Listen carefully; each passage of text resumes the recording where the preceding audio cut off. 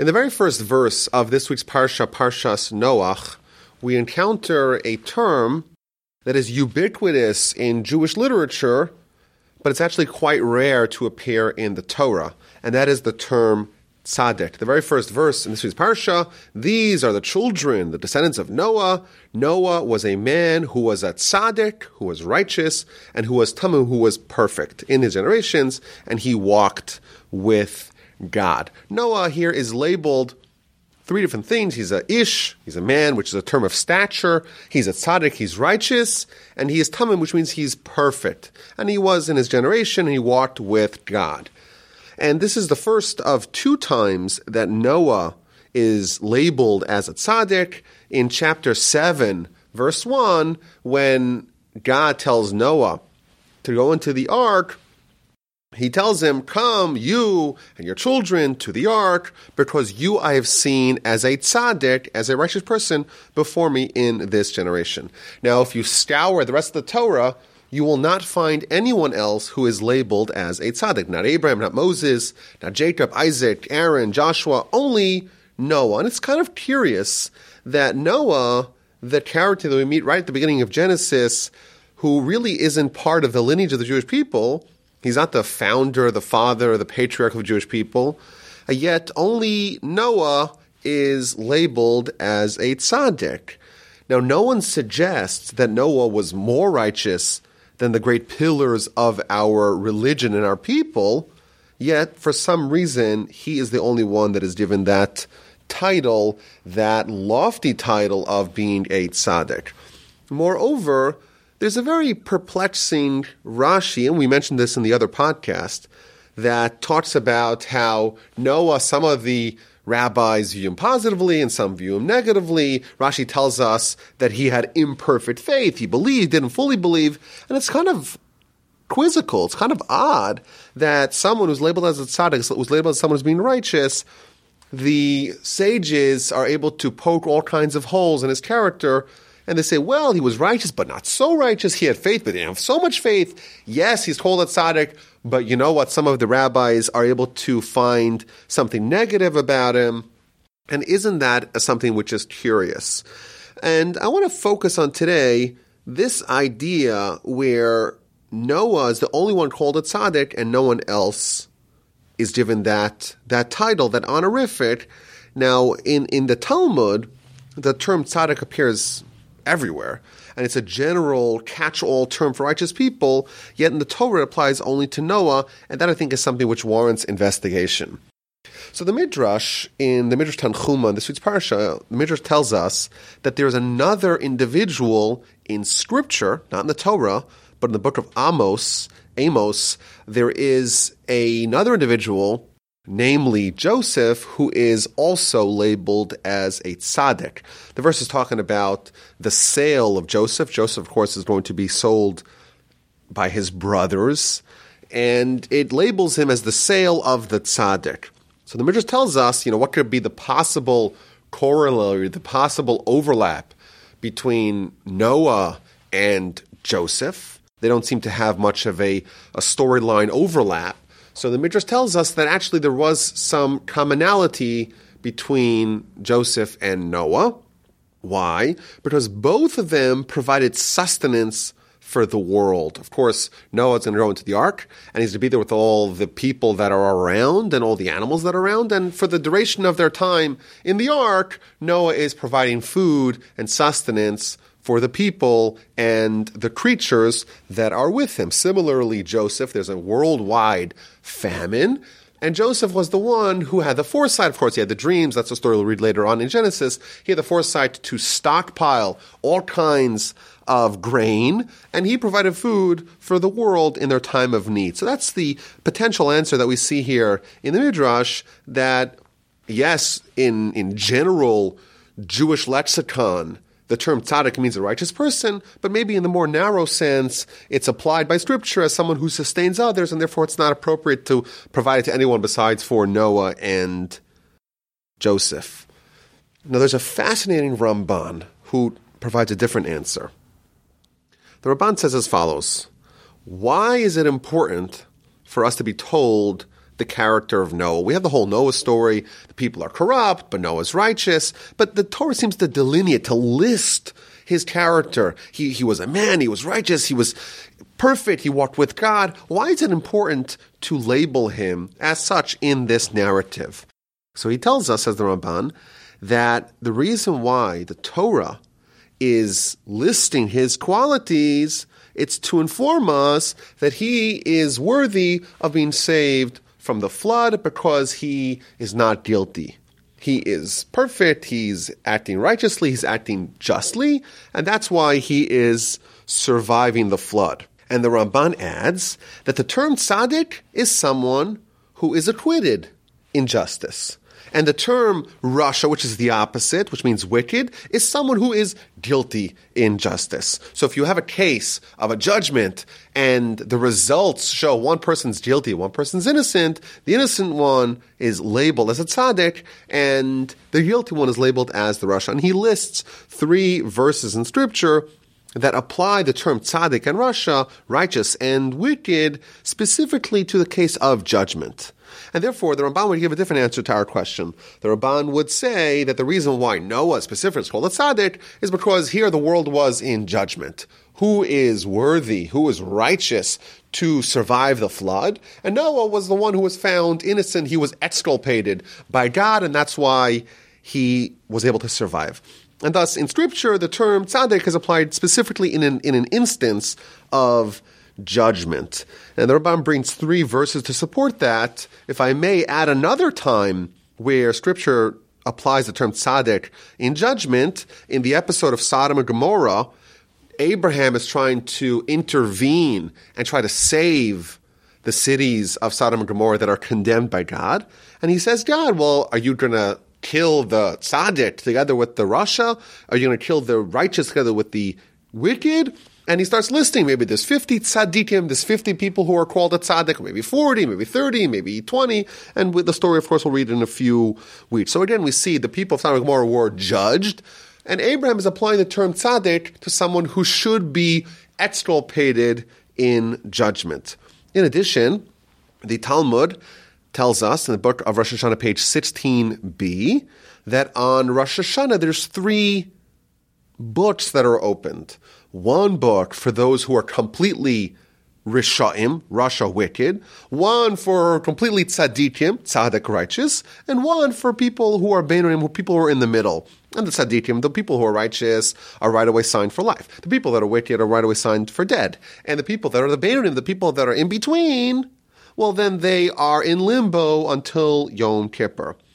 So again, that's another example where the term Tzadik and Rasha are applied specifically in the realm, in a context of judgment. So according to the Ramban, the answer as to why Abraham or Moses or other people like that are not called a tzaddik, the answer would be is that the term tzaddik, in this context at least, it refers to being acquitted, to being exculpated, to being found not guilty. It's not necessarily a description of the greatest person someone could possibly be. It's not much of an accomplishment. Yes, it is an accomplishment, certainly relative to your peers.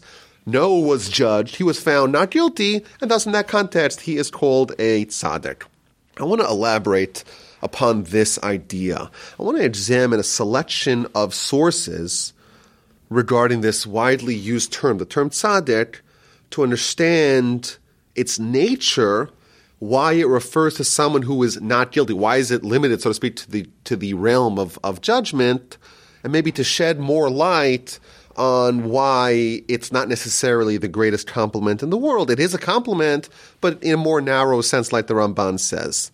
So first of all, it's important to stress that the Talmud, when the Talmud talks about our responsibility in life, the term that it uses for someone who succeeds in their journey is tzaddik versus someone who fails is rasha. So for example, the Talmud, book of Nida, page 16b, it tells us that when someone is about to be conceived, the Almighty decides a lot of things that are going to dominate this person's life are predetermined before conception. So the way the Talmud illustrates that there's an angel, and the angel takes a drop of biological matter that is destined to be this person and takes this drop and says to God, what's going to be with this drop? Will this person that will eventually emerge from this primordial biological matter, will this person be strong or weak physically?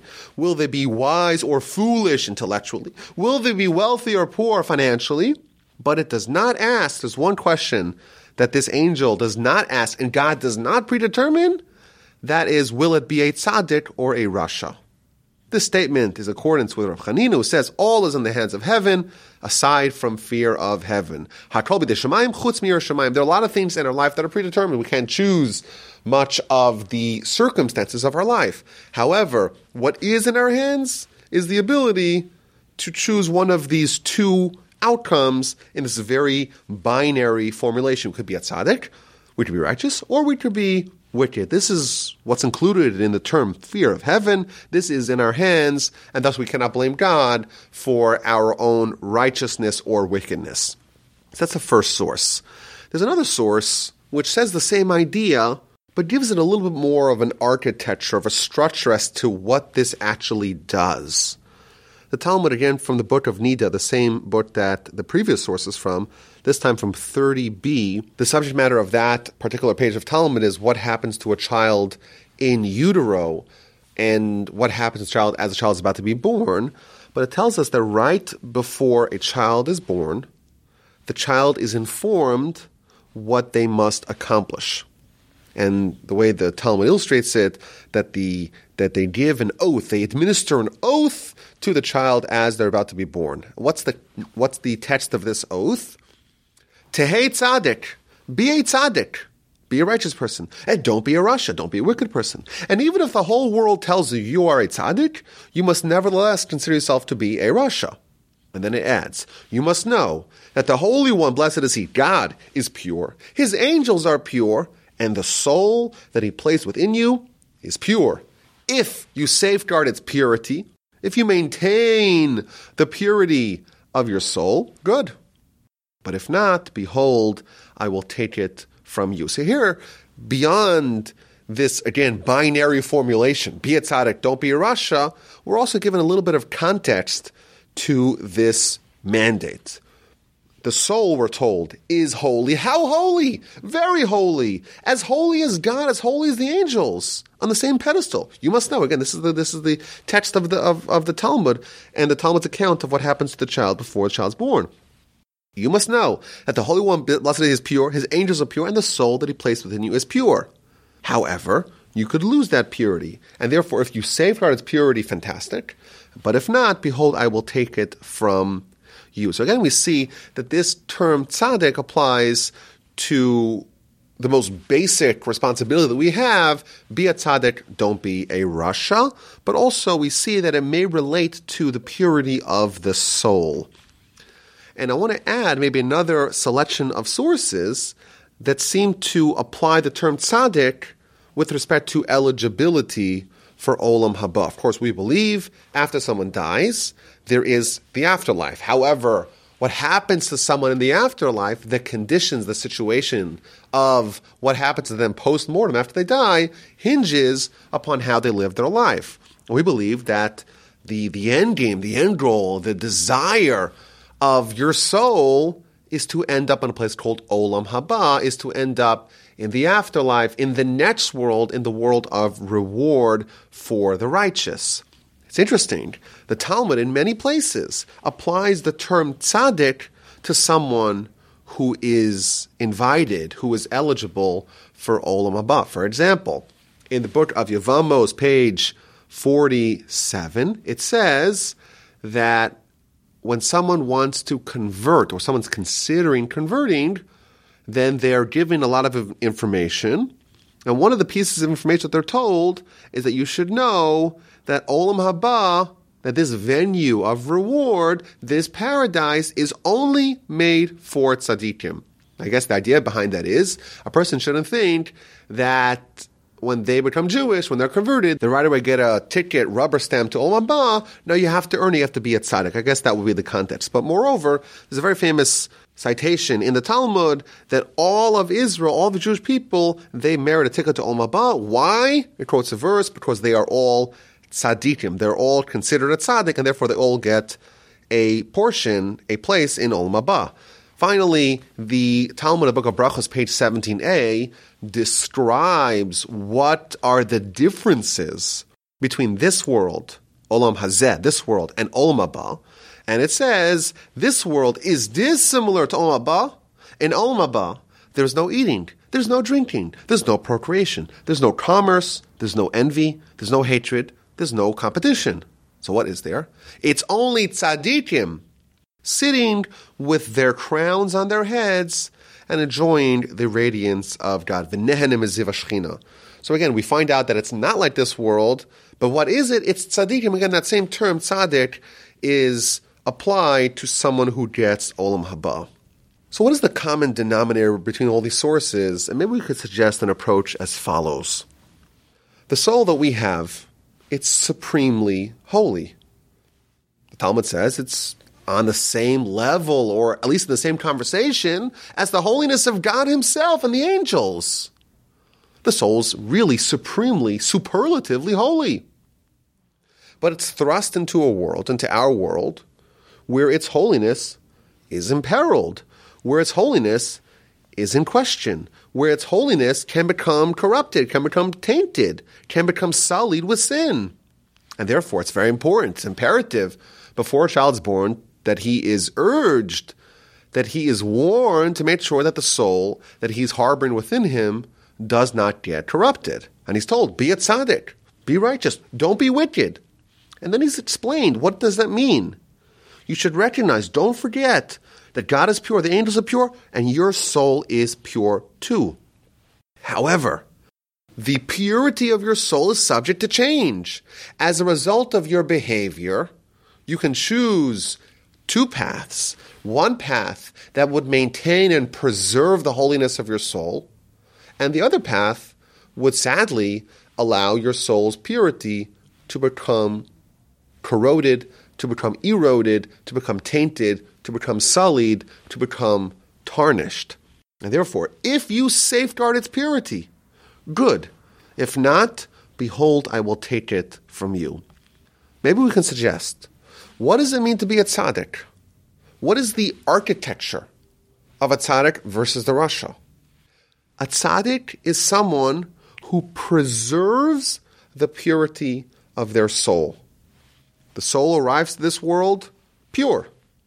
If someone does a sin by definition is an encroachment, an infiltration of what's called the Yetzer Hara, of the evil inclination, into the soul. It becomes corrupted, it becomes sullied, it becomes diminished in its spiritual purity.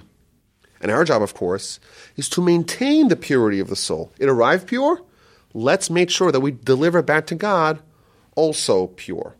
It's almost as if we could say that a tzaddik is someone who puts their soul in a holding pattern in this world, who safeguards it from any encroachments, who makes sure that it does not get sullied, who just keeps it the way it is. If your soul leaves this world in the same condition, or close enough, shall we say, to the same condition that it was when it entered this world, if you fended off any incursions on your soul and made sure that you swatted away all its threats, your soul is in the same condition that it was when you entered this world. That is what considers you a tzaddik. How does that play out? Says the Talmud, Book of Brachos, page 18a. It tells us a very puzzling pronouncement regarding the tzaddik and the rasha. It says that tzaddik is deemed alive even when they're dead. The rasha is deemed dead even when they're alive. Obviously, this sounds self-contradictory. If we acknowledge someone is alive, then how can we say they're dead? And if we acknowledge someone is dead, how can we deem them alive? What does it mean? The tzaddikim are deemed alive even when they're dead, and the rasha is deemed dead even when they're alive. The answer is that this is not referring to the life and or death of the body, but the life and death of their respective souls. Everyone arrives to this world with a pure soul. The soul is alive. As a result of your behavior, the soul can maintain its purity, can preserve and uphold its purity, and your soul is still alive. Whereas if your soul gets sullied deeper and deeper into the sea of sin, then even though you are alive, your body is alive, but you're harboring a dead soul within you. The Rasha is someone who did not obey the pre-birth oath administered to the child before he's born. He did not preserve and maintain the holiness of his soul, and consequently, he's alive, but he's truly deemed dead because he's a Rasha and his soul is dead within him. Whereas the righteous are the people that did uphold this pre-birth oath. They did maintain the purity of their soul, and even after they are dead, they are deemed alive because they have not allowed their soul to become corrupted. And therefore, yes, they're dead, their body dies, but you know what? Their soul lives on. And therefore, post-mortem, their body's dead, they're still considered alive because their soul is still alive, because they're a tzaddik after all. They maintained the soul's purity, did not allow the conditions for its demise to happen as a result of sin. That's what a tzaddik means. A tzaddik means someone who is upstanding. In fact, in Hebrew, there's a word that's very similar to tzaddik, which means righteous, and that is the word tzedek, which means upright or straight. Just like we have that Ramban that compares the term tzaddik to someone who's righteous in judgment. A tzaddik is someone who is personally vindicated. They were given a mission. Your mission was, don't corrupt your soul, even a place where there's so many factors that could lead to your soul becoming sullied. Someone who's a tzaddik is someone who executed their responsibilities, someone who did their job, someone who fulfilled their duties, did everything that was asked of them. You had a pure soul, don't lose that purity of that soul. However, this is the key point. There is something much more powerful than merely preserving the status quo. A tzaddik is someone who is given a holy soul and returns a holy soul back to God. However, the fact that we are given something so powerful and so dynamic, something as holy as God, or at least on the same level according to the Talmud here, it's as pure as God. There's something that we have within it. We have a nuclear bomb within us, the good kind. We have nuclear power within us that could change everything. Yes, someone who's tzaddik is someone who didn't mess up. If there's judgment, you are found to be innocent. You know what? We cannot blame you because you did nothing wrong. But what kind of power is inherent in someone that has something so holy within them? Something that's compared to the angels. Angels walking around us? How could you not change the world as a result? Maybe we could suggest that our national mandate is much more than just being a tzaddik. A tzaddik is too rudimentary. Our national responsibility is not just to preserve, to just put our soul into a holding pattern, to just make sure that we don't lose the holiness that's within us. Our mandate is to fundamentally transform the world in which we are placed. The Ramban tells us that Noach, he was acquitted in judgment. You couldn't blame Noah. But we know that our sages still find criticism within him. He wasn't quite like Abraham. He wasn't quite like Moses. Moses he didn't suffice with saying, I'm not going to mess up myself. He changed the world. Abraham, he wasn't just enough to say, you know what, I'm righteous, I'm good. He spread the message. He changed the world around him. Our sages tell us that all of us, we have a portion in Olam Haba. You know why? Because if you were given a soul, and the soul comes from the upper realms, the heavenly realms, and you bring it down to this world, and it doesn't get corrupted, you maintain your status as a tzaddik, your soul is still holy, you know what? It will be welcomed back to Olam Haba. You fulfilled your mission. That's the default of the Jewish people. Our sages tell us every Jew has a portion of world to come, because every Jew is a tzaddik. What's expected of us is much more than that. That's not considered a very high level, a very high bar. Let's just make sure we have a ticket to Olam Haba. Let's stamp our ticket. Let's not mess things up. We have Abraham. We'll read about him at the end of this week's parsha. But of course, the rest of the Torah is going to be focusing on Abraham and his children. What do we find with Abraham? He's told by God, go to Israel. And he takes his whole family. Who does he take with him? His wife, his brother-in-law. V'hanefesh asher asu b'charon. And the souls that he made in Haran. Abraham was someone that didn't just say, I'm happy with my soul. Let me keep my soul holy. He made other souls What did he turn into souls? He took people who were living mundane lives, he took bodies and transformed them into holiness. He transformed the mundane into the spiritual. Yes, Noah is a great hero. Noah was someone who was found to be not guilty, but he's still not quite Abraham. And therefore, to tell us that Abraham was a tzaddik, that would be underselling his greatness. There is a famous book, of course, of Jewish ethics, of Musar, written by Ramchal, Rav Moshe Chaim Luzzatto. It's called Mesilas Yesharim, the path of the just, the way of the upright. Every translation has a different translation for the actual title. And the way it's broken down into chapters, of course, but there's 3 general sections. The first section, he tells us, in chapter 13, the first section was the guidelines to be a tzaddik. However, the middle section, is the guidelines to be a chassid, to be a pious one. The righteous, the tzaddik, that's the first step. The next step is to be a chassid, is to be someone who is living not just in a way that their soul is not being encroached upon, it's not being injured, it's not being damaged by the world around us, but the soul is actually exhibiting itself in the person's life. And then after that, there's even a higher level, a kadosh, someone who is holy, someone whose holiness is so pervasive that they've actually altered the kind of person that they are. That's even a higher level. There's, again, more sources to this idea. For example, the Talmud, the book of Tainus, page 15a, tells us that there is joy for the tzaddik and light for the yashar, for the straight. And the commentaries note that really there's 4 levels. There's the yashar, someone who's straight, someone who we would call to be moral, to be just. And there's a high level called a tzaddik, someone who's ensuring and perpetuating the holiness of their soul. And then there's a high level of the chassid, and there's the high level of the kadosh, of the Holy One. Of course, we have a lot to learn from Noah. Think about it. There's a whole world full of sinners. And there's one person who's a tzaddik. There's one person whose soul has not been corrupted.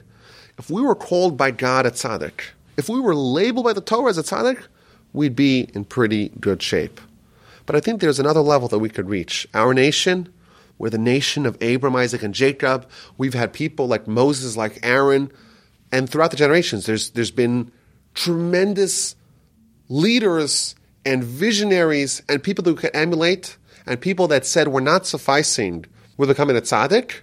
We want to really fundamentally change the world. Abraham started it. Abraham arrived in a world that was really not dissimilar from the world in which Noah arrived. And he did not suffice with saying, let me make sure that I'm safe. Let me make sure that I'm exculpated or acquitted in judgment. He was much more than being a tzaddik, and he paved the way for us to show us that there's many more levels that we can unlock. Of course, the basic mandate that we have, the basic responsibility is given to every person. Be a tzaddik. Don't corrupt the soul that we got. But there's even more for us to strive for, and may we all be fortunate to become tzaddikim, to become righteous, to become someone who we can return our soul back to God and say, you know what? You gave me a pure soul. I'm returning a soul that has not been sullied by sin. And maybe we can also continue the legacy of Abraham, complete the mission of Abraham, to actually fundamentally alter the world, to be following Abraham's footstep of creating other souls, not just maintaining our own soul, really changing the world. And by doing that, we'll complete what Abraham began. And that world, the world that's been perfected by Torah, that's the world that we call Messiah. May we be so fortunate to witness that day. Thank you so much for listening. My name is Rabbi Yaakov Wolbe. This is the Parsha Podcast. My email address is rabbiwolbe@gmail.com. I look forward to hearing from you.